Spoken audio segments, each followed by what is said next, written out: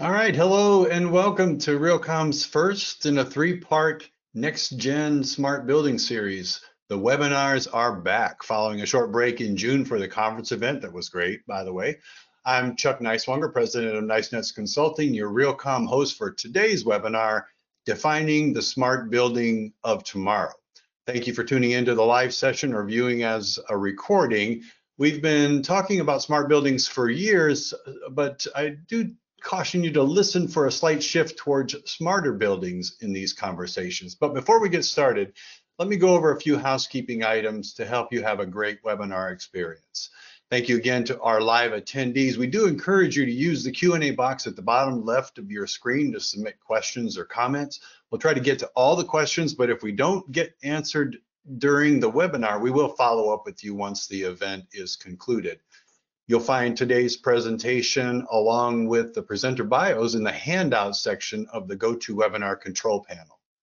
And for the best webinar experience, we do recommend closing out any other internet applications, especially streaming videos. Don't watch Stranger Things when your building operations seems like they're in the upside down. Watch us, you'll learn a lot more.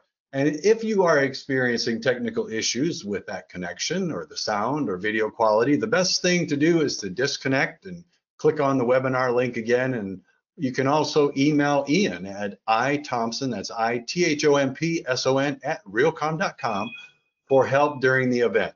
But don't worry, you won't miss anything since you'll be receiving a link to the webinar recording in the next few days. This educational webinar is supported by our outstanding sponsor. Corning is a company that is vital to progress in multiple industries, including life sciences, mobile consumer electronics, optical fiber, wireless technologies, and so much more. To give you an idea of their many advancements in technology, check out the recent article on high index glass accelerating mass adoption of augmented reality technology, and I'll put a link in the chat section so everybody can get a chance to connect to that. And while embracing open software and hardware platforms, LinkSpring develops, manufactures, distributes, and supports edge to enterprise solutions and IoT technology that creates smarter buildings, smart equipment, and smart applications. The company's technologies and solutions provide connectivity, control, integration, interoperability, data access management, analytics, you name it. Both of today's sponsors do far more than I have time to mention here, but we are grateful for their contributions to our industry, to Realcomm, and to educating our viewers like you. Once you hear the outstanding content in today's webinar, I'm sure you'll want to include these companies as part of your vendor evaluation process. And finally, our moderator is Mike Smith, president of Whitespace, with something like 100 years equivalent of technology experience. So welcome, Mike. Hey, Chuck, how are you? I'm doing well, thank you. All right, I'm going to get out of your way and I'll join you back at the end. Thank you. Very excited for today's panel. We're going to have a lot of interesting conversations, and I think you'll find some new information that you may not be thinking about in your commercial building. Today's session, as Chuck mentioned, is part one of a three-series discussion around next gen smart building. And today we're going to talk about defining the smart buildings of tomorrow. Today we're going to talk about analyzing design, development, and strategic management of the next generation high performance intelligent buildings. And what you're going to hear today is our panelists' perspective on planning and executing these smart building strategies that provide this future ready, scalable approach for smart building projects and their portfolios. And we just want to reiterate to Chuck, we would like you to post questions or comments down in the chat section. We do look at those, and we'll get to those towards the end when we do a Q&A. So please post a question and tell us who it's for, and we'll try to get to as many questions as possible. A little bit more about me. So my firm, Whitespace, we are building technology advisors. We help owners, operators, architects determine the correct technology to put into buildings. We don't sell anything. We act as owners' reps. Reach out to us, ask questions. More than happy to talk about building assessments and how we might be able to help you make your buildings go from smart to smarter. Our first speaker that we have today is Ujjani Dasgupta. Hello, Ujjani. How are you? I am well. How are you doing, Mark? Good. Ujjani is the Smart Building Innovations Lead at Merrick. Eugenie is Merrick's smart building lead, where she leads a team of partners and global sites at Merrick employees to solve problems at scale related to employee experiences and facility operations. Welcome. All right, awesome. Thank you so much. Can you guys, yep, there you go. Well, good morning, good afternoon, good evening, everyone. I'm very excited to talk to you guys today about some of the projects we are doing here at Merck and provide an end user perspective. So some of the topics I would like to cover today is talk about what our approach to digital has been. Some of the projects that we are working on to transform the workspace, and based on about 3.5 years of work that we have done so far, what some of the key learnings have been. So first of all, as Mike mentioned, my name is Ujjaini Dasgupta. I've been with Merck about 3.5 years now, and I am part of the digital transformation team within real estate and facilities management. However, given the nature of the work that I do, we work every single day in very close partnership with enterprise IT, and this is actually very, very critical to the success of these projects. IT must be very closely involved front and center with smart building projects in my experience. And as far as the projects itself are concerned, there's been 2 areas of focus for us. One has been around enhancing the employee experience. This has become even more important with the pandemic. And then another one around facilities optimization. And these projects are often interrelated, so it's not necessarily one or the other. And then ultimately, all of this is really about data-driven decision making. So what we are ultimately trying to do is be able to get granular and reliable data so that critical business decisions can be taken based on that analytics. So when we first started this, created this team came together about 3.5 years ago. One of the first things that we did is we sat down and created these governing principles. And some of these might seem very obvious, but it was very important to us that we write it out and make sure that we had these so that we could refer back to them as and when needed. So first of all, focusing on projects, focusing on solving problems that were the most meaningful to the organization. And even though this seems like very obvious, but sometimes when you have an immediate issue to be solved, but that may be very localized, it's very easy to lose sight of this whole enterprise level approach quickly. It's also been very important to us to define the use cases really well. And even when the problem and the solution is very obvious, sometimes not having the use cases defined well can really trip you up as you're doing the project. So it's important that that's done well ahead of time.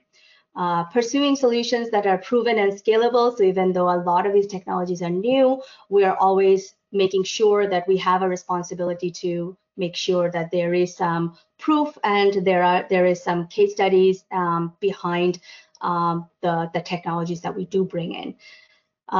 The other one has been so it's not always necessarily about bringing in new solutions, but sometimes it's about really looking around to see if we could reimagine something that already exists, whether it's a process change, whether it's expanding the capabilities of an existing organization, technology.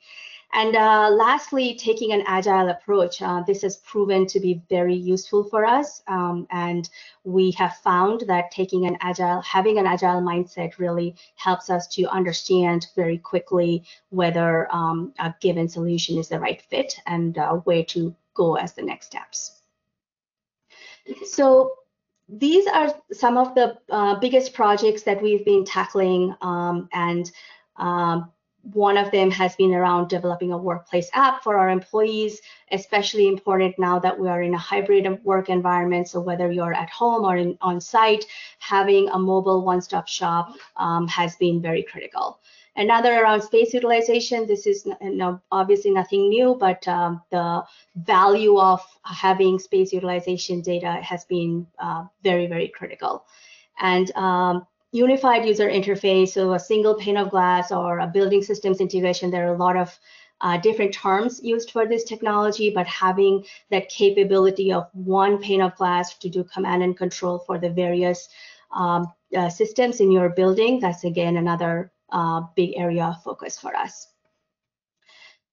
For today's session, I just wanted to talk a little more in detail about the space utilization project that we've been working on. This has really two-pronged value. So one is, of course, for our real estate and facilities management team, having this data to understand the utilization at a building, at a campus level, portfolio level, going down to even at a room level. And then from an employee standpoint, many of our sites are either already completely unassigned or moving towards unassigned. So if you are going into a building and you no longer have, an assigned desk, having the ability to pull up on your mobile app or on a digital screen, where can I find a desk? Where can I find a room? So that I don't have to keep walking around and wasting my time trying to find space. And the point is that this data can be found from many different sources. So it's not just one size fit all. And all of this data is completely anonymous. So there's badge data, reservation data, sensor data, Wi-Fi, LAN, and all of these data sources have their pros and cons. But the point is that it's not a one size fits all, and we have the ability to extract all of this data and really fit the solution to the needs of the site. And then finally, some of our lessons learned. I already mentioned about the agile approach, and I stress on this because this has proven to be an immense value to us in how we project manage internally. Again, fail fast and learn from it and move on to making improvements. The second and the third point, they're kind of related. So Merck is a large organization. We have a global footprint, many millions of square footage. And so when it comes to technology, standardization and scalability is key. So our team does work at a global scale. So we're always thinking of what can be rolled out at an enterprise level. So having the standardization and scalability in mind as we make our decisions is very important. Reimagining, again, like I mentioned, it's not always about bringing something new in. Sometimes it is, sometimes it's not, but it's important that we look around and see, can we solve this problem with what we already have? And if the answer is no, then of course we find a partner that can help us with something new. And then the last two are, again, super critical. And I'll be honest, when we first started this was probably not on top of mind for us. But as we have matured and progressed, change management, this is people change management, and having a sustainment plan is critical. And change management starts from day one, not when you're approaching the end of the project, because without a good change management plan, no matter how wonderful your solution has been, how seamless everything has been, there is very high likelihood that the project may not sustain. And having an ongoing plan to maintain all that hard work is also very critical, because once the project's completed and the project team has moved on to something else, there needs to be a process and people in place to keep that going so you can continue to prove value of the work and the resources spent.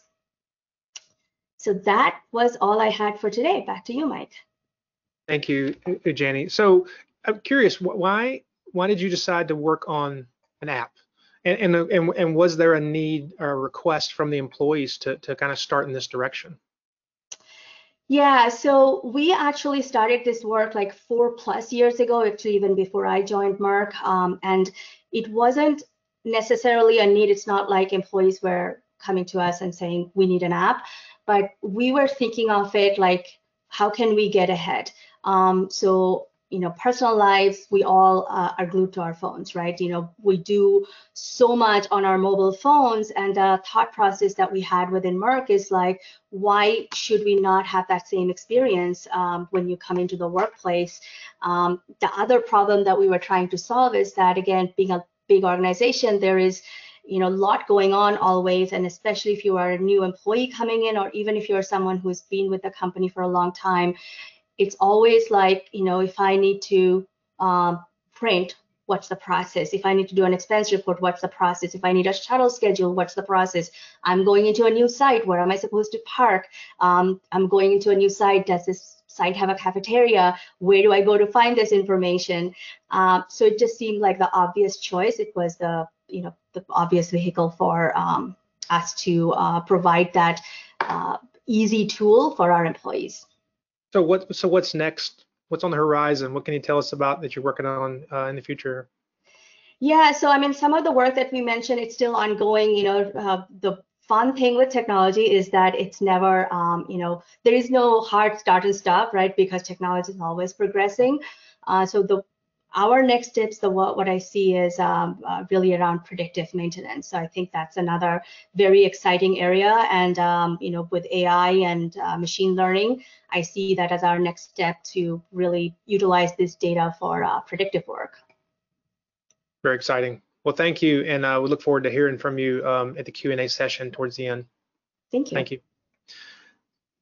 Our next speaker is Farooq Aslam, who is the CEO and president of Sinclair Holdings. Hello, Farooq. How are you?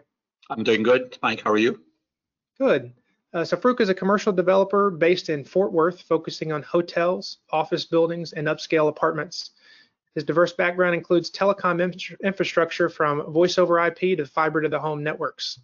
Farooq, very excited to hear what you have to tell us. What's going on in with your buildings? So we decided back in 2016 that we will, instead of using off-the-shelf proprietary controls, develop LED lighting powered by Power over Ethernet technology, which has been around for a long time. And this way we can bring power and get data at the same time and control them. And I started remodeling an office building to vacate Sinclair office building at the time so I can get it ready for a hotel conversion. Sinclair is basically an Autograph Marriott hotel, 17 stories, rooftop bar, a very upscale steakhouse. And the first project was the office building in 2016 to move a lot of tenants from Sinclair into the neighboring building. And I was able to convince Marriott that this is a better way to do lighting controls as opposed to traditional AC power and then low voltage cables to do controls.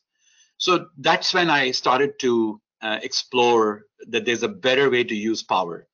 And by the time Sinclair was completed, we have over 750 motorized window shades and drapes that are all PoE powered. We have minibar in every guest room, 164 of them that are also running on Power over Ethernet technology. We have TVs in the bathroom, mirrors, all of them, every room that also runs on the same technology. And in the process, as Sinclair was originally designed as all AC powered building, it got permitted, and the plans were submitted to the city in early 2017 and got permitted as an all AC powered building. We were able to reverse it into low voltage DC. And interestingly, we pursued a very different approach, as one would think, your listeners would think that we have a bunch of Cat5 cables from IDF closets on every floor connecting to over 8,000 light fixtures in Sinclair. That's not true. We only have one 18-2 cable, a speaker cable, 18 gauge cable going into each guest room, and a single mode fiber, because we have GPON system, So basically, in a sense, it's really an intelligent use of power and intelligent use of controls. To us, that's the future of a smart building. How are you distributing power in the building? Today, that design is kind of dumb. The AC powered building, the code requires you to have outlets, plugs in every so many feet, all your lights. Then you have panels, breaker panels, and then a main switch gear. And there's no proper rationalization of this power. So using intelligent distribution of power using digital electricity, and PoE power, we are able to really pinpoint power where it's needed. We think of our business building similar to a Tesla model. How internal combustion engine cars now transform into an EV. Commercial buildings are going through the similar transformation. We feel the future building will be entirely DC powered, and most of it, 95% of it, would be Class 2 DC power. By the way, they ratified a new Class 4 standard now. We are big proponents of this packet energy transfer, or the brand name is digital electricity, at Sinclair, and we have since deployed that in a couple of other projects. This slide basically sums up what all today is powered using DC power and how we are able to do it. So at Sinclair, our main TV and air conditioning in the room is still runs on AC power. But we are now working with LG to make both of those things also work with a power over Ethernet technology. So can you imagine the next hotel we build, which will be hopefully starting in the next 90 days, we will start designing it where the entire air conditioning inside the building runs on power over Ethernet technology. So it's plug and play in the field. No longer an electrical contractor is needed to wire all your air conditioning, even all your outlets. Outlets would be, while it's AC power to the guest, but behind the wall, it's an inverted DC into AC, and that DC would be Class 2 DC power. So what is our vision? I will concur with Ujjani how she did at Merck. We basically will be bringing sensors, which we already deploy today, into different spaces and monitor occupancy. And then really there's so much data being generated from our spaces that we create this logic. You can call it an AI. And all artificial intelligence is having a bunch of data and using an algorithm to process that. So we can really start to rationalize power use in empty spaces. For example, since I'm big into hotels, about 30% of hotel space is unoccupied. Most of this is meeting rooms and unoccupied guest rooms. Today, the air conditioning is running 24/7 in these spaces. We are bringing intelligent sensors to detect human occupancy. The traditional PIRs are not very accurate. Using some Bluetooth sensors is just a lot more accurate for that. And then we can really decide to optimize the temperature in those empty spaces. Let me go to the next slide. What's also driving a lot of this development that we are doing is the new standards. The low voltage DC technology is in our lives every day, from our phone chargers, laptop chargers. I mean, guess where they started? I mean, the USB Type A, 2.5 watt back in 2000. Then we had the Type USB, which again, the power budget was increased in 2003. The PoE started at 15 watts back in 2003. Then it went to 30 watts in 2009 and was called PoE Plus. In 2011 and 12, that became UPoE at 60 watts. And today, actually, when we were working on Sinclair at the tail end of our finishing, our final switch that came in was 90 watt on each port, a 48 port switch from Cisco. So we have one 90 watt switch. Since then, our new projects have all 90 watt ports, and that's really driving the growth. Then recently, USB Type C has now come up with a 240 watt standard. We think that'll be a game changer. You can power some appliances with that much power. A typical LED TV is under 100 watts. A 1.5 ton VRF air conditioning unit is about 80 watts. So it kind of tells you that 90 watt PoE gives me a lot of appliances I can use that power to control and power an air conditioning system, typically in a hotel guest room. 18,000 BTU is a very generous amount of cooling or heating system, in a hotel guest room. So That is also bringing intelligent power, so we can also control. Today, the way a typical VRF air conditioning unit works is an electrician comes and wires a 208 volt AC whip or power cord or MC cable, and then a low voltage contractor comes and daisy chains a low voltage cable for controls, and then another cable, low voltage cable, connects to your thermostat. In our future model, it'll be a simple RJ45 plug and play Ethernet connection into an AC unit, and it comes on your network. And your thermostat will just also be connected to the networks. It makes the install much simpler and be able to control this unit much easier. Other advantages are in hotel maintenance.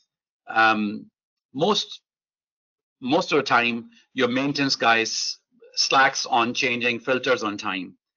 With intelligent power and data, the moment the filter gets dirty, it starts to push a little harder. The fan is working a little harder. The power curve goes up. If I'm monitoring that power utilization, I can start to send a text message to the maintenance. Hey, you need to go check your AC filter. That's where the intelligent use of power comes in, you know. Sure, let's flip to the next slide. I'm sorry. So this is a good slide to show you on the upper part of this picture, this slide, what the traditional AC power infrastructure looks like. You know, we all have seen conduits, hard metal conduits, wire nuts, you know, on outlets, or these boxes that you win. In Sinclair project, what you have in the bottom row there is racks and Cat5 cable, and in the field, pre-terminated cable that's brought in and it's plug and play in the field, you know. We are now designing harnesses where each room can be a harness you custom make, and in the field it just becomes very easy to snap it in place with all your light fixtures, you know. Here's a picture where we're going with this thing. The first picture at Sinclair is where we were able to replace a 350 kilowatt diesel generator with a lithium-ion battery system. This is an actual picture of installation at Sinclair Hotel. Since then, we completed a project in New Haven, which is the first net zero hotel in North America.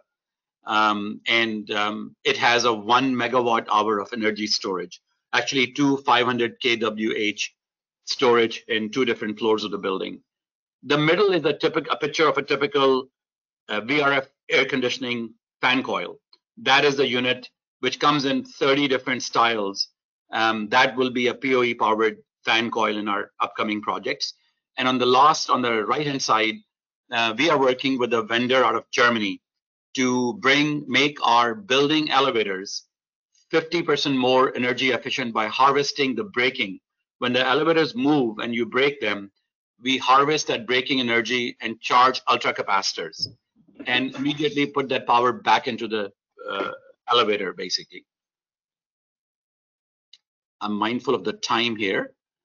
I'm going to pause here and let the audience read this little press release that was done in June 14th, while I was, I think, in Orlando.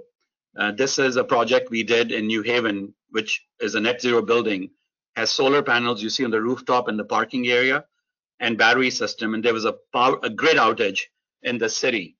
And this, we have 150 guests in the dining area. The lights did not even flicker. So I'll pause for a second while everybody reads this, you know.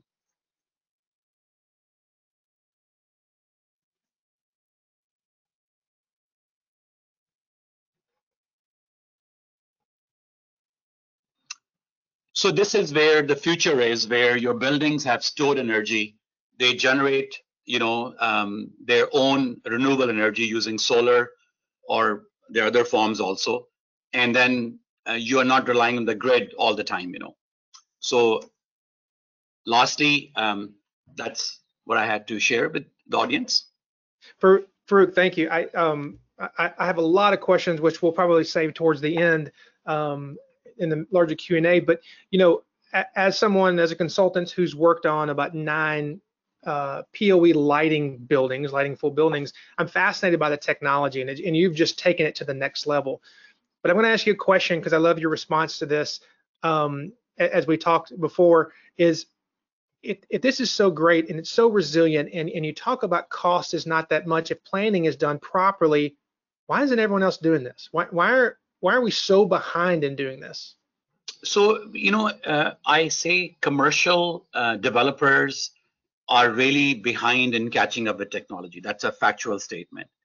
All around us on a daily basis, there's so much improvement, from our cell phones to any communication equipment we use, to our cars going to EVs. While if you look at a typical commercial building, the color of your electrical panel may be from light gray to dark gray or light blue. But really, if you look at, I'm fond of historic buildings. When I look at buildings from 1930s and 40s, honestly, just the style of breakers have changed. But in principle, it's the same AC power delivered and the same way it's distributed in the building. There hasn't been any innovation, And in the meantime, your endpoints, like your LED lighting, which is a big change. Do you know that 95% of all lights installed in North America are non-LED lights still? There's so much work to do in catching up with that. So LED lights are inherently DC powered, low voltage DC powered devices. I think most developers are resistant to change. And I normally say it's a Tesla story. I normally ask people, hey, do you drive a Tesla? And the answer 9 out of 10 times is no. And I said, why not? Is it not a good car? Is it not a good technology? And people just go blank. The fact is 86% of Tesla owners will buy another Tesla, the highest among any car ownership. And Tesla, the reason I'm using the brand name, I really Tesla here refers to EV, electric vehicle. And of course, they're the leaders and they become the brand name. So the same thing is going on in commercial buildings. We are where Tesla was in 2012. We want our neighbor or our best friend to do it, buy it first and tell us what is his experience. But factually, in New York City alone, over 5 million square feet of tenant space is going through this POE transformation.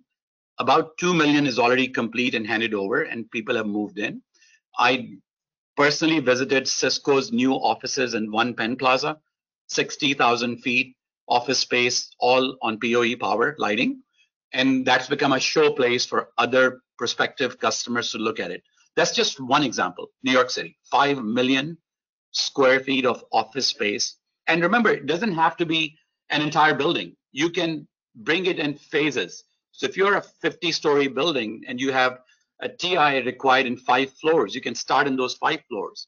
And as more floors are going through TI, tenant improvement, then convert them into POE lighting. We are currently working with City of Fort Worth, relocating their city hall into a high-rise building. And they own the building, but they still have tenants in many floors. So we are working with them to change the floors that they will be occupying with POE lighting. And as their tenants move out and they remodel those floors, they will be also converted to POE lighting. No, it's exciting. And again, we'll continue our conversation at the Q&A, but thank you, Farouk, for your time. Before we get to our next panelist, we have a quick video.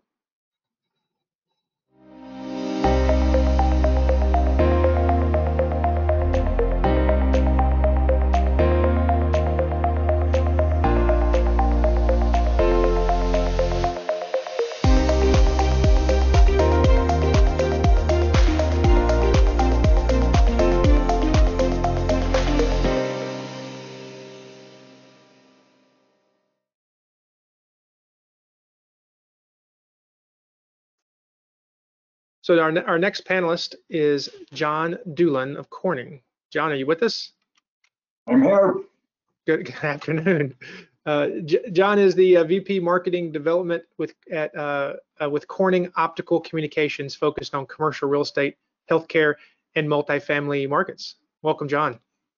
Well, thank you very much, Mike. Appreciate the introduction, and good afternoon, everyone. Good morning, good afternoon. It's so great to be here.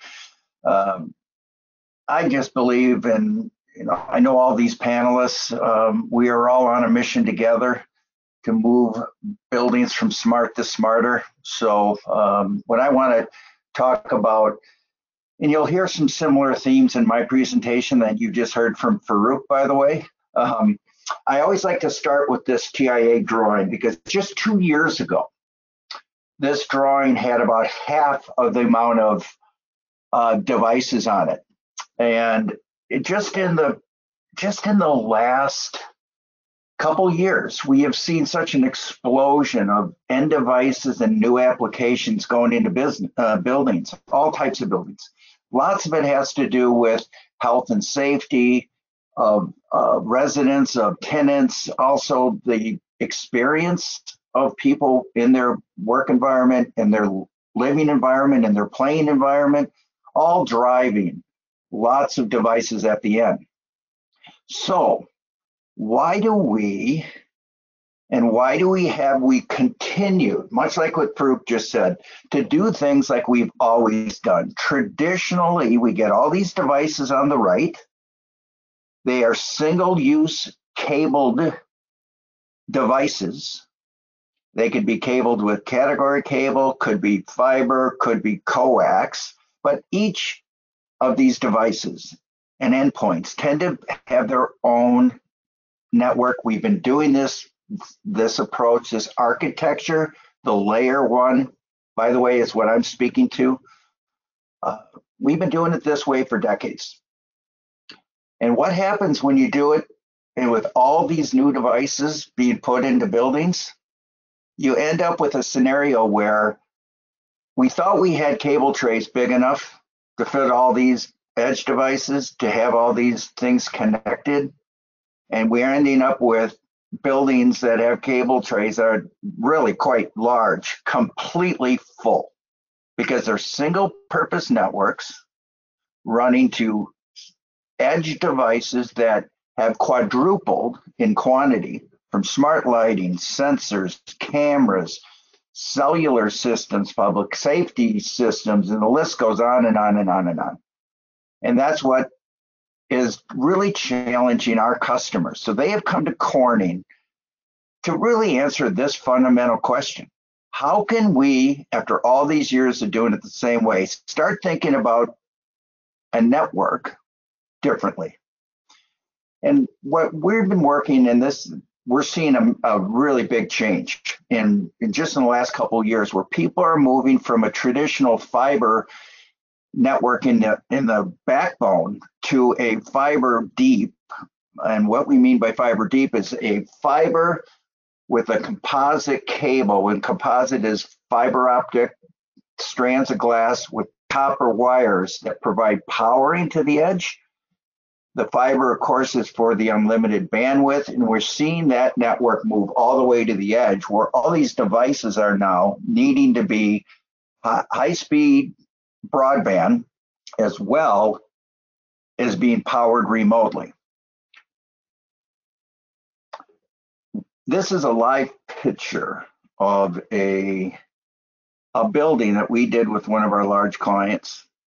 When they started the construction of this building, it's an office building, by the way, in the middle of the construction, they decided to rethink how they were going to do their layer one cabling, because they had to be ready for 5G.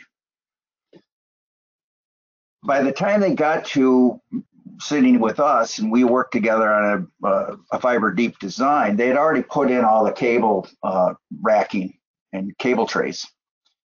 And this picture is the fiber backbone and fiber to the edge that is taking care of 600 end devices in this particular building. There is so much capacity, and fiber is a very small cable, but small in diameter, big in bandwidth.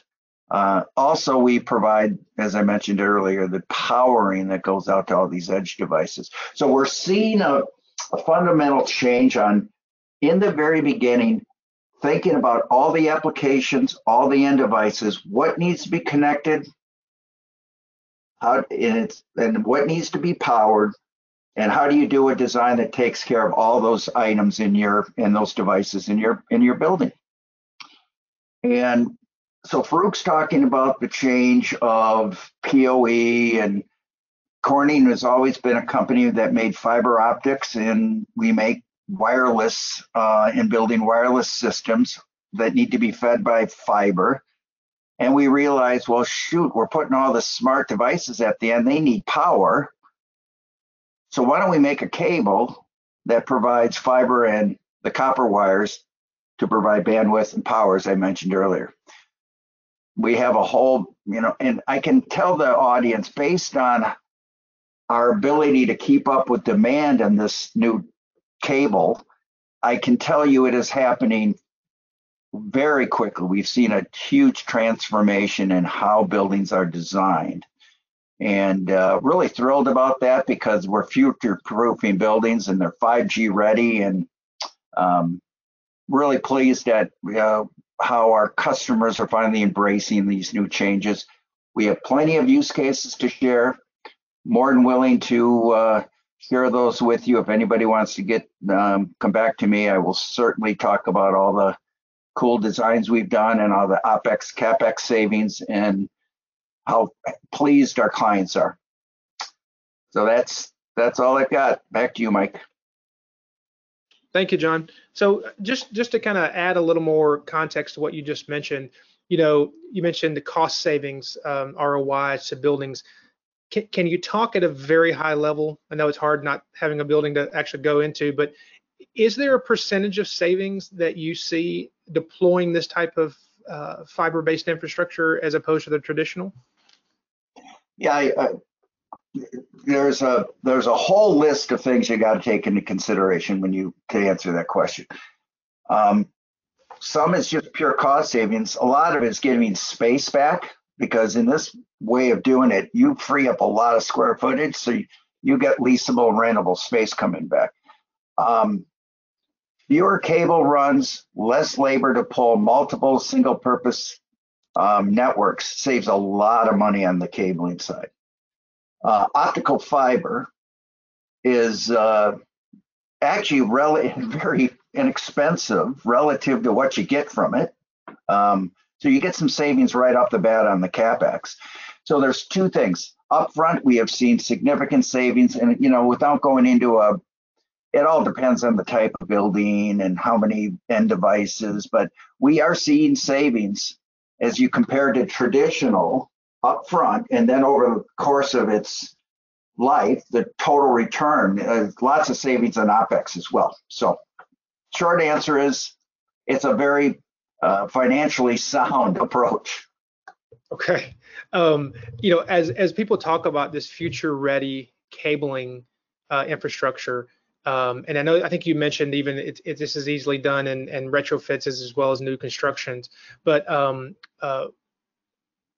what should be the plan? What should an owner be thinking about to execute this type of strategy going forward in one of their buildings? Well, that's a really great question, because we look at it like this. If you think of fiber as a 12-lane highway in each direction versus a 1-lane, if you think like that, because there's really virtually unlimited bandwidth in that, the challenge is, what do you want to hang off the infrastructure? Of course, and there's layer 2 and layer 3 above, but our belief is if you put a fiber infrastructure with a lot of strands of glass going out, and you think about, okay, here's a list of all the things I need to connect with bandwidth and with power, and instead of doing it individually, all your back of house stuff, as an example, tends to be individual thought process. Get the right people in the room and just make a list of everything you think you need today, you need, and what potentially is coming in the future. As an example, 5G, planning for that. And that's really just the cable, the fiber optics that you need to be future ready. And it's just holistic look at all the things you need inside of any type of building. Great. Thank you for that. And look forward to continuing our conversation at the end of the panel discussion. Before our next panelist, we have a video. LinkSpring's Edge to Enterprise for enterprise and multi-sites is a turnkey smart building solution that connects, accesses, and translates operational and facility data from devices and equipment into actionable information. Information that can save energy, increase efficiency, and reduce operating costs while maintaining a higher level of comfort for occupants. The Edge to Enterprise solution consists of hardware and software, combined with engineering, deployment, and professional services. It's everything you need to deploy and experience the value of a smart facility enterprise, including connectivity, integration, interoperability, automation, command and control, data access and normalization, analytics, and cloud services.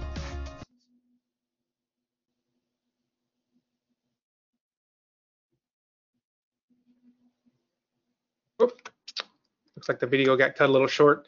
I'd like to bring back Mark Petak, Chief Marketing and Communications Officer at LinkSpring. Hello, Mark. Good. Hello, everyone. Hi, Mike. Appreciate it. Hope everybody's doing well. So today, we've heard it mentioned twice on our webinar so far about the movement from smart buildings to smarter buildings. And I'm going to address some things that I believe are lending to this movement from smart to smarter. So first, I'm going to go ahead and share with you 9 key components that I believe are part of this movement. So they are real-time building and facility management, convergence of our traditional operational technology side of the house with the new workplace side, interoperability, continuous commissioning, the OT architecture, smart data, ESG, cybersecurity, and smart building outcomes. Now, in looking at a smarter building, smart buildings, as we know, are not new. We've been delivering smart buildings, at least the vision of a smart building, since the early 1980s. However, today, smart buildings are at an inflection point that's being driven by several things, including connectivity, data, the edge or edge computing, cloud, what I alluded to earlier, the convergence of OT and the workplace, cybersecurity, and ESG. As for the next generation of our smart buildings, we're now here. I believe we're already moving from the traditional smart building to the smarter building. So what is a smarter building? And again, everybody's going to have their own definitions and so forth, but I've tried to keep this as simple as possible. So smarter buildings recognize people and stakeholders and are driven by outcomes beyond the implementation of solutions. So it's taking into account the different people, whether you're on the operational side, tenant, occupant, so forth and so on. It includes identified KPIs, and based on these KPIs with expected outcomes and driven by the business side, not just the technology side today. So additionally, what does a smarter building consist of? What makes up a smarter building? Again, it's not just about installing technology and operating in advancements. It's really looking at that the systems within the building and the technology behind them is helping you achieve a means to an outcome. These outcomes are delivering solutions that are really owner-operator specific. In other words, every owner, every operator, every building has unique requirements. And so a smarter building is addressing those unique requirements versus just delivering typical ones such as energy savings. Again, not to say that they're not part of it, but it's owner occupied, situation specific. And it's results driven that is achieving specific business, financial, and marketability outcomes. So let's kind of dive into these 9 components. So the first one is all about real-time building and facility management. We know today that there are fewer employees coming back to our offices. We already know that. And to prove that point, roughly the latest statistics tell us that's roughly 20 to 25% of the companies based in the US are back in the office only 3 days or more a week. That's it. And I don't believe we will return to a completely occupied office environment for the near time future. And so it's important that we run our buildings. A smarter building will run itself based on the number of employees at any given day, at any given time. The next component, and I alluded to this earlier, is the convergence of the traditional operational side of the house with the workplace side. Traditionally, they have always been in separate domains. But again, a smarter building is bringing these together, just like we've done with the convergence of OT and IT. Traditional operating environment now connects the physical workplace with the operational side. And Ujani gave a good example in her app with people coming in, calling it up on the phone, getting their finding their office space, so forth and so on. And again, this is part of making this smarter building. Next one is interoperability. And when it comes to making buildings smarter, effective interoperability between the building systems is critical to maximizing its performance, reducing the cost, that's what we all want to do, and achieving the most important thing today, the health and safety and comfort levels that is expected in our buildings. So what is interoperability? To keep it simple, it's the ability for the different systems, the devices, the equipment, the sensors, and the applications, no matter the manufacturer, to connect, communicate, translate, and exchange data across these different boundaries and to the different stakeholders that need to know the information. Next one is continuous commissioning. Is, for the most part, the continuous commissioning process is, again, bringing in the building systems and the equipment function, making sure they're validated, they're confirmed, they're running at optimal levels. I think we all can attest that once we commission a building, the day it starts, the next day it's out of commissioning. So part of this continuous commissioning process is to help ensure cost efficiency, prolonging the equipment system life cycle, lifespan, making sure we're not overlooking maintenance issues that are important to making a smarter building, and the ever-changing needs of the occupants. We know that that changes, fairly regularly. So continuous commissioning does help to do that. So also, the next point is the building operating architecture. With the technology advancements to IP, to IP-centric and more distributed architectures, our architecture is flattening. It's gone from a vertical type to more one that is horizontal. Again, because of the power of the devices today and the movement of IP.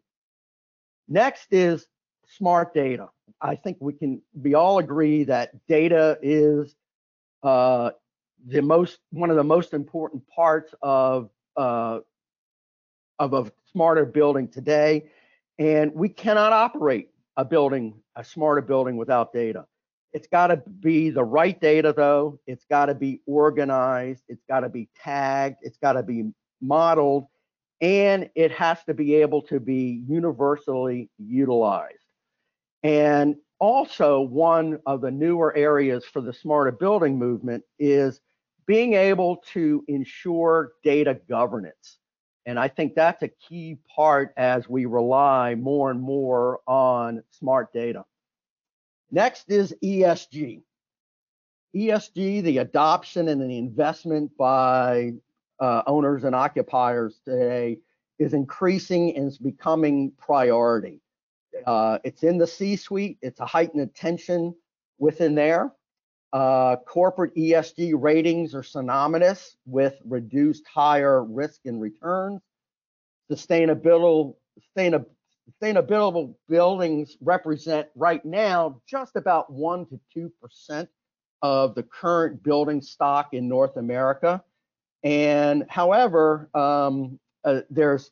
we're seeing more and more of this. And part of the drive here is, while we may have talked about parts of ESG in previous lives of a smart building, the fact that it is public relations driven today. We cannot have conversations about our buildings without it becoming part of a public relations effort.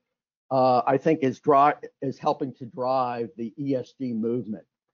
I'd be remiss if I did not bring up cybersecurity. I think we've all talked about that, and we all know the importance of adopting good cyber initiatives and to ensure the posture and so forth and so on.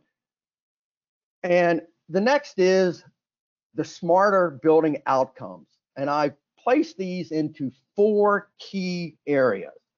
So look at it as the business side, which is all about OpEx, CapEx, increasing the asset value of a property, the marketability of the property, optimizing your TCO, and adhering to compliances. If there are any compliance issues that you need to maintain and adhere to. Next is financial. And this is all about the cost, the profitability, your return on investment. Next is the operational side, which is how the systems, how the equipment is performing, energy management, equipment lifespan, and so forth and so on. And finally, workplace, which is all about the utilization of the space, reducing risk, especially from a health and safety perspective, the new certification, whether it be towards ESG, wellness, and so forth and so on. And finally, the quest for smarter buildings continues, and we as an industry are in the most transformative and compelling period we've been in the last 25 years. It's more than just the products and the technology. It's really about the understanding of delivering outcomes that are and will make our buildings smarter. With that, Mike, I'm going to turn that back to you. Thank you, Mark. I appreciate it. I was excited to hear you talk about the concept of continuous commissioning, because I feel like so many people think, hey, a smart building's like a crock pot, right? You kind of set and forget it and you walk away. And it's not that case. It's not that. We always have to verify and make sure we're still reporting properly. Along those lines, we talked about, we've gone from smart, we're trying to go smarter. So smart buildings have been around for a long time, and we're trying to get smarter. Is there a lifespan that owners should think through, like, hey, we did this 10 years ago, like, are we completely out of date? And should we start to look into upgrade? Is there a lifespan in your mind on these smart buildings as we look to go smarter? I think there is, and as the need and requirements continually change, we have to change with that. And I'm not saying stuff has to be ripped out and replaced. I'm saying today we can use the technology and enhance what we have there. So whoever would have thought that we have been talking about indoor air quality, workplace health, and all that. We started talking about that 5, 6, 7 years ago, but obviously there was a big motivator that made us all stop, change, and say, we got to do something differently. So yes, but once you have that foundation, I think you can continually expand and enhance that lifetime value, that life cycle, as you mentioned. Yeah, and I think too, as new technology comes on board, the costs come down. Maybe you couldn't do it before. You're going to start seeing the evolution of people trying to get more data out of these buildings. So, very exciting time in our space. Thank you, Mark. Thanks. So I'm going to request that everyone come back on camera.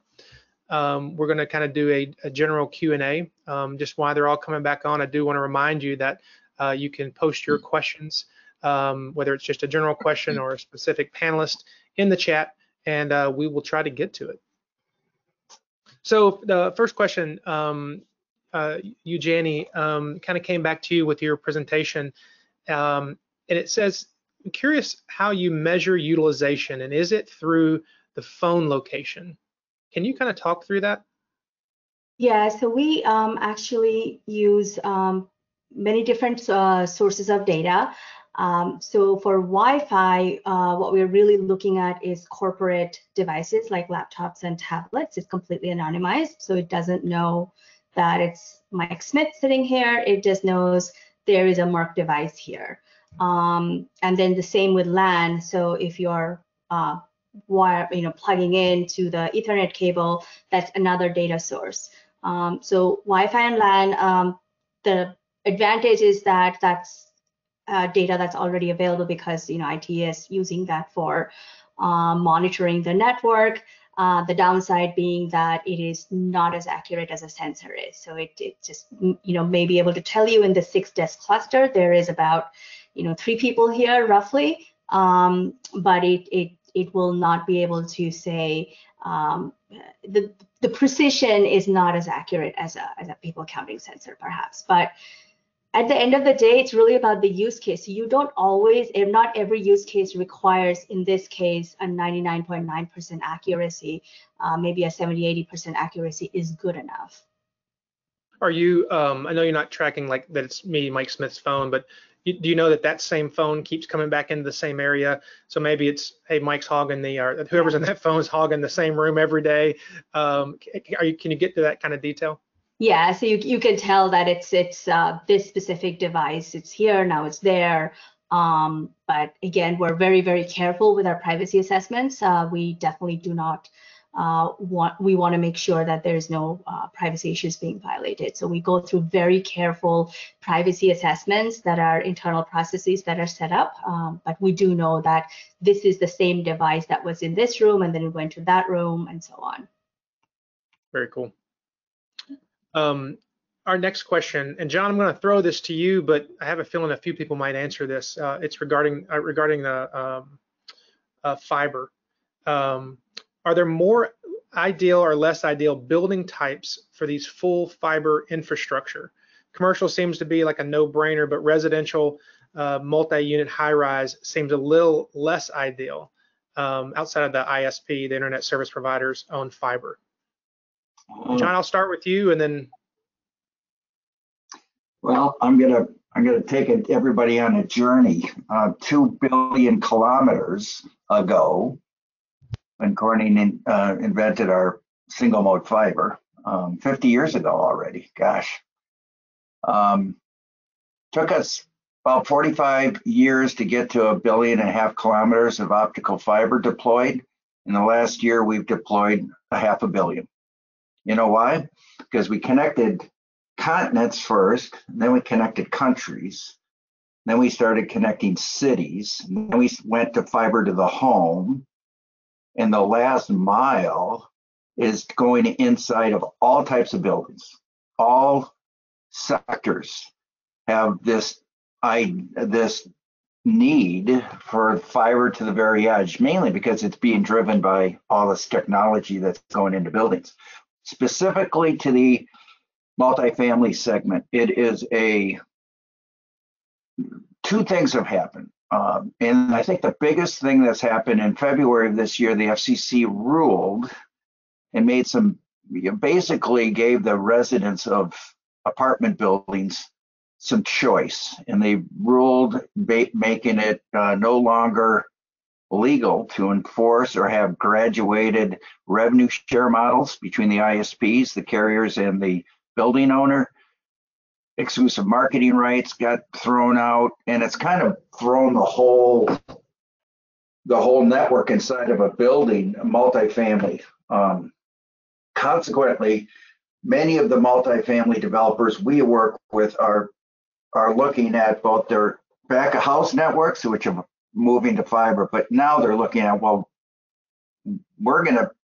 there could be a revenue model, a revenue opportunity for us by running a fiber to the room, just like in hotels. Hotels are moving to fiber to the room, just like Farouk's hotel. Same thing is happening in multifamily. So I would say that again, my line, I like to talk. The short answer is there's not a building type that we have seen that is not out of scope for a fiber deep infrastructure. Yeah, and we see it as well between garden style apartments to high rises to malls and things like that. So I don't think there's any less ideal. I think it just depends on whether it's a retrofit or new construction, right? So whether you have the ability to design, whether you have space to get from point A to point B, and things like that. Mark, I didn't know if you had anything were you about to say something? Okay. So Farouk, I want to jump back to your project because I feel like we kind of had to cut your presentation a little short. We talked about all the things in the future of what you've accomplished so far with this DC power solution. There's one thing that's always been in everyone's mind and through owners that I talk to about this, and the one system that's going to be hard to change is the fire life safety system. And I want to ask you about that. What is your concern there, and how do you see that market shifting to allow it to participate in a building like yours? So two things in a fire life safety system. First of all, keep in mind I'm a hotel developer and I own office buildings. So when you work with a company like Marriott, their fire life safety standards are above and beyond what your local AHJ may be. Because as a big corporation sleeping, millions of people in their hotels, they're very concerned. We are able to work with UL because UL 924 certification is the guidelines for what goes into areas where you have fire life safety equipment, from exit signs to stairway lights to emergency backup power. On top of that, the fire alarm system, right? The intelligent fire alarm system. We were approached by NFPA. This is like 3 years ago when I was almost finishing Sinclair, to exhibit our technology at their annual conference in San Antonio that year. And they gave me a target to come to the following year's conference in Orlando and be able to demonstrate working smoke alarms, pull stations, other devices that are PoE powered. And they wanted to pair me up with a couple of their fire alarm panel manufacturers, national. But I was too busy with Sinclair, and then the COVID happened. I know for every industry, but in particular for what I was working on, COVID was not helpful. I mean, for 2 years, nobody was traveling, and we were not traveling. We were not getting visitors. So I feel like I've lost 2.5 years of my life somewhere in this cycle. I would have been a lot farther ahead with what we do had I not been a victim of this shutdown, like a blanket shutdown. Now I'm all motivated. I'm going to revive this. We have a strong relationship with UL. Without them, we cannot get into many buildings or many cities, and even with Marriott. So they have been very helpful in holding our hands and guiding us. My biggest accomplishment in Sinclair is not PoE lighting, but it's really bringing an ESS, energy storage system. And anybody listening from Texas, we've had some serious outages starting last year in winter, where half the state shut down, and we were very close to being entire state shut down. And in the last 3 days, There have been 2 emails from our utility companies warning us about blackouts. So I am anxious to do my next projects with 100% battery backup and do anywhere from 12 hours to 24 hours of battery backup, full air conditioning, lighting, load, everything, and then have some kind of, if site permits, have renewable energy available on the site. We did that in our New Haven project, and the results are tremendous. We're getting a lot of press on that. And the owner, who is an architect, a Yale graduate, is very happy that he has done that thing, you know. So the renewables charge the batteries, kind of like, so solar panels, as an example, would charge throughout the day, so that if something gets knocked off, I mean, it's charging the energy storage. Is that correct? Correct. So it's the solar capacity is more than what can charge the batteries. So daytime, it runs as much of the hotel, and the surplus goes into batteries. And then those batteries are available after sundown, you know. So the idea is we met with the developer for a massive resort in Utah in the desert. And they are really, really keenly looking at this, you know, where they can generate. A lot of developers have to spend a lot of money to bring utility the final mile. Sometimes on a greenfield site, or even in downtown environments, you don't have enough power to what you want to do. Especially I do conversions from office buildings into luxury hotels. You end up having to add power, and that is very expensive in a deregulated environment. Either you have to build a new transformer vault, pay for new transformers, and even sometimes they have to bring it in from almost half a mile away. And that can be in millions of dollars. And the solution is put energy storage system on site, charge your batteries, because your power consumption is, it's not even, right? You have peak loads and you have off-peak loads. In hot summer days or cold winters, your daytime afternoons will be your peak loads. If you can do peak load shaving, for example, many markets, there's a 3-time higher peak rate of power than off-peak rate. So these batteries can pay for themselves within 3 to 5 years by doing peak load shaving. So you can, just in a very stable power grid environment, you can have these batteries charge at night. During the day, shave off your power curve, you know. So that will save you a lot of money. So you're buying power at off-peak rate and using your stored energy during peak rates, and then charging them again at off-peak rate, you know. And they're very compact. A standard 19-inch rack, like a data center rack, today has 250 kWh, 2.5 times largest Tesla battery in a car, largest Tesla Model 100S battery. That's a lot of power, a lot of stored energy. 4 of these racks will be 1 megawatt hour of energy. And a typical 150-room hotel will need that for a 24-hour cycle. So just to reference point, how big is that power installation? It can fit in a small room, you know. Okay. But you're still running AC power to the building as kind of a backup. I mean, so we are net zero. We're not off grid, but I would love to experiment on off grid, because, you know, with the new technology, a lot of your new EVs, for example, the Ford Lightning 150, and they advertise you can plug in an AC cord and plug it into your home, and that can be supplemental power for your house, right? So these are your V2G, vehicle to grid, you know, so they're making chargers now. While you plug in your car to an EV charger, in the event of an outage, the car can give charge back to the charger and into the building. So a future office building could be off grid. When your employees come in with their EVs, they can plug into the building and give charge back to the office building, and vice versa. You have solar panels and they can charge the building and charge your cars also, you know. So we are working on some interesting projects with our local government here, where they're considering either electric school buses or electric public transport, but they're wherever they'll park these buses will have a solar shade, and harvesting the solar energy into batteries and then charging these vehicles. And there's some government incentives, by the way. A lot of your listeners should know there's a 26% federal tax credits on the entire solar batteries design, installation, the whole 9 yards. There's a 26%. And on top of that, several local utilities have big incentive programs. There's one in California called SGIP. PG&E has a huge incentive program these days.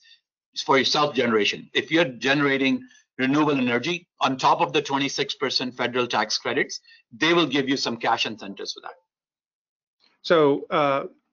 So if we have a bunch of electric cars out front, you're going to suck the power out. So when I get in the car to go home, I won't have power to get home. But I'll give you money for that. All right. So we have another question, which I think would be between Farouk and John around competing technologies, which I think is really interesting. It says, do PoE, Power over Ethernet solutions, and fiber infrastructure present conflicting advancements like Blu-ray and HD? PoE appears to require copper to the edge, whereas fiber is looking to remove copper. John, I'm going to start with you. Okay, it's a great question. So think of the fiber infrastructure is delivering the bits and bytes, the data. Okay, it's delivering broadband data to edge devices. We believe, and it's run in a LAN type architecture. What we're talking about when it comes to power is run over copper wire. Full stop. Our scientists haven't figured out, nor will they figure out how to put power over glass. But if they do, that's a game changer, but I don't think that's possible. Anyway, there'll always be copper wire to power edge devices.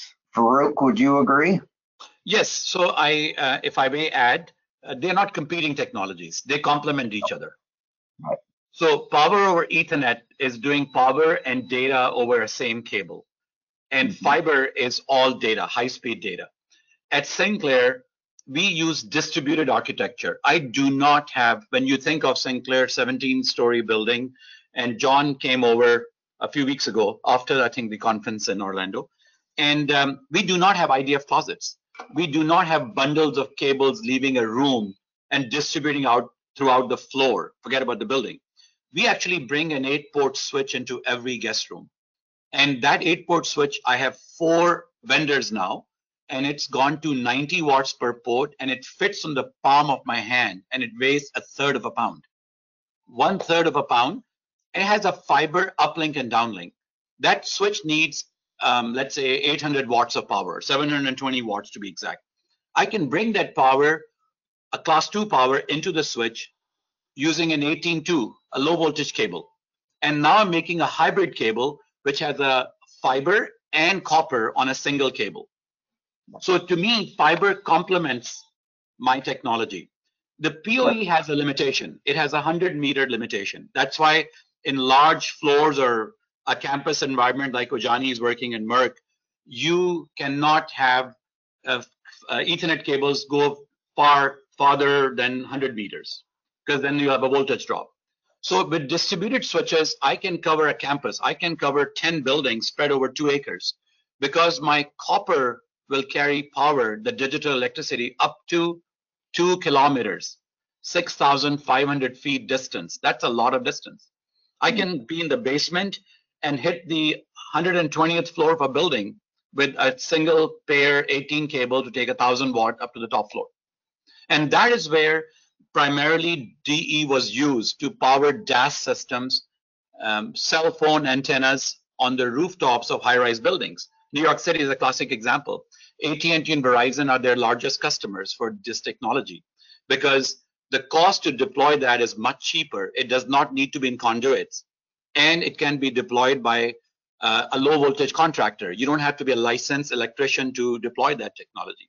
Those are the big advantages. And in our case, we are not required to have electrical inspections. It saves so much time in the field that I have deployed the entire Sinclair infrastructure for lighting, mini bars, power shades, and I've eliminated electrical panels on alternating floors. My goal is eventually to have no electrical panels, traditional electrical panel circuit breakers in the entire building, except for my main switchgear, my main incoming utility switchgear, and that's it. The rest is all intelligent power distribution, basically a power on demand model, not power available all the time. So if you're not plugged into an outlet, there's no power in that outlet. Only when you plug in, it negotiates and instantly brings power there. Very cool. John, did you have anything to add to that? No, Corning is, we're always innovating. We started making composite cable, which is fiber for your data, copper wires for your power. And our first ones out of the factory were like 2 fiber, 2 copper. And this is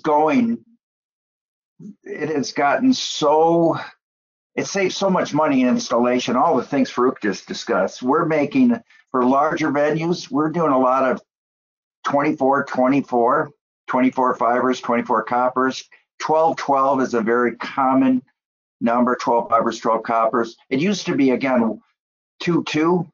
Point is, so many edge devices are getting deployed. You need data. We got 20 kilometers of distance on the fiber. With technology, digital electricity, we, Corning, have intelligent powering solutions that have aggregators to deliver 800 watts out there. It's all class 2 and all that. So we're innovating in the powering side because we know we can go a long way with fiber. We got to be able to go a long way with copper. And so we're also doing a lot of power on the powering side. We have to go a long way to edge devices in large buildings. So we've developed a whole line of power solutions of all things. So there you go. Good. Mike, I want to answer one more. You had asked this question earlier. One of your listeners asked this question about smart building technologies. How often do you have to change them and upgrade them? It's very similar to your smartphone. How often do you have to upgrade them? You're not forced to upgrade your phone from 8 years ago, but you want to because the newer phone has more features in it, right? When I had the push button phone back 15 years ago, I didn't feel a need to upgrade that, except the new one looks a little bit more sleeker. But with iPhone, I think the first iPhone 1, 90% of the applications today will not work on iPhone 1. So the processing power has changed. I remember I'm 57 years old. When I was growing up, my dad always liked Toyota Corolla. So I've seen how cars evolve, but they didn't change so much as they do now. I mean, now I think a friend of mine was telling me 35–40% of the cost of a car is technology in there. It didn't used to be that way. Even the basic cars have a touch screen that, you can do so many things with it. Sync your phone, do multiple things with it, So that's how I see the commercial buildings transforming. I see a typical on-off switch being replaced by a touchscreen, and it connects to your phone. That's what we're doing in our Sinclair Hotel. We have touchscreens in the bathroom and the guest room. That's what we did in New Haven at the Marcel project. And we are developing touchscreens of all sizes that are Ethernet plug-in in the back. And we were able to, at Marcel project, eliminate a physical thermostat, which is about a $300 piece of hardware, and bring it into the touchscreen, into the room control. So the temperature is displayed there. So because once everything is on a network, from your lighting to your air conditioning to your exhaust fans, then you have one central screen that can just switch between those screens and do everything. That's the future. Yes, absolutely. I want to shift gears real quick because we have about 5 minutes before Chuck comes in and cuts us off. Eugenie, one more question back to you, talking about kind of what your next steps are. Do you or plan to correlate the occupancy space utilization data with energy use for tenant comfort? I'm guessing more like, hey, I know someone's coming into this space. I was only expecting 2 people, now there's 10, and we turn the fans on. Are you looking to do that? Yeah, absolutely. So that's sort of the beauty of this data. So there are so many different use cases. So we're definitely looking at how we can optimize the energy use, but we are also looking at things like optimization of cleaning schedules. So if a certain floor is not getting as much usage, maybe we can adjust the cleanings accordingly. Things like cafeterias. So if we can provide that utilization data to our cafeteria staff, then they can help manage food wastage, or maybe not have as many stations open.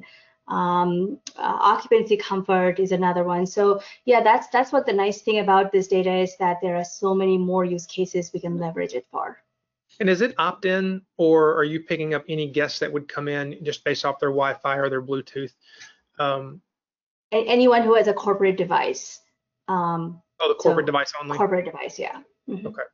All right. Very interesting. Chuck, I'm going to call you back here. Okay, I'm back. There he is. Yep. Well, I think we have a little bit more time. Mark, I don't know if we heard enough from you. We got another minute or two if you're. I have another question for Mark. I thought we were out of time. I apologize. No, we got a few minutes. So, but I love coming on camera. So if you call me, I'm gonna be. Mark's got something to say. I know. No, well, no, I thought I'm done for the day. It's time for that umbrella drink for me now. No, Let me ask you a question, Mark. Then one this way too. It talks about, it says, I hear a lot about grid interactive buildings connecting to utility power. Is grid interactive a key part of smarter buildings? Is grid interactive important to achieving, or is it important and achievable to building owners? Are you seeing that as we go to smarter? yes, I'm beginning to, but I believe, again, like everything else, it's a journey and we are far from there. But I think the talk is increasing in and around that. And I think we'll get there especially for some of the higher profile campuses, corporate campuses and buildings of those types. Will we ever get there for the nondescript building that you have four of them on the corner, the same ones? That'll a long time coming. Well, and I think too, it's really a functionality of the utility company, right? And Absolutely. how are they willing to work? Because some markets, they're like in there, they're ready to go. Hey, we're going to put this in, we'll connect it to your network, we'll show you data. Other ones are like, we don't know what you're talking about, we'll just give you power, right? So I think you're seeing an evolution, and maybe it's more in markets that need that power, right? So West Coast and Hawaii, that power is such more expensive. So it's almost like similar to demand response. We talked about that, and it was going to go nationwide here in North America, but obviously, to your point, California, maybe some of the Northeast and so forth is where it really started to take off in the beginning, but the rest of the country was slow to adopt it. So, Mark, one more minute. You brought up ESG. My question on ESG, at least the way it is today, is the E seems really important and non-negotiable. The S, I'm not so sure about, and the G is waiting for some government imposition. So I almost feel like the E is by far weighted more. Am I wrong about that? Are they equally weighted? Well, it depends who you ask. If you're asking me and our industry, of course, the E is heavily weighted. But what we do on the E part will have some effect on the S part, and will have some effect on the G part. Because if you recall, as far as data governance, the whole idea about governance, part of the things that we're going to have to do for the E part, once they get an agreed approach for metrics and how we're going to judge this and everything else, is that they're going to have the governance behind that to prove that you're not greenwashing and so forth. But I agree with you. We're in the E part right now. So. All right. Well, I think it's probably a good place to wrap it up. I will tell all of the participants who asked questions, I've already saved them all off onto another document, and I'll send those out to the group, and they can respond directly to the individuals. So your questions won't get lost, and they were all very valuable, and we thank you a lot for having that opportunity. So thank you again for that. And thanks, Michael, for moderating. Realcomm really can't do these things by themselves, and I certainly don't want to moderate every webinar. I would get kind of boring. So I really do appreciate you guys doing that. And thanks to our panelists, because your valuable contributions to today's session are just fantastic. The recording will also be played many, many times for people, and they'll be able to take advantage of that. So again, for our live audience and for those watching this as a recording, we thank you for tuning in. And be sure to register for the next webinar in our Next Gen Smart Building series, and that's Smarter Building Operations. It's taking everything you heard today and hearing a lot more about the data component. It's leveraging data and analytics. So we'll get a lot deeper into that piece. So I do encourage you to tune into that. That's airing 1 week from today on July 21st. So that's it for us. Again, thank you all. We wish you all well, be safe, and thank you for tuning in. Thank you. Thanks all. Thanks. Thanks, everybody. Bye. Bye-bye.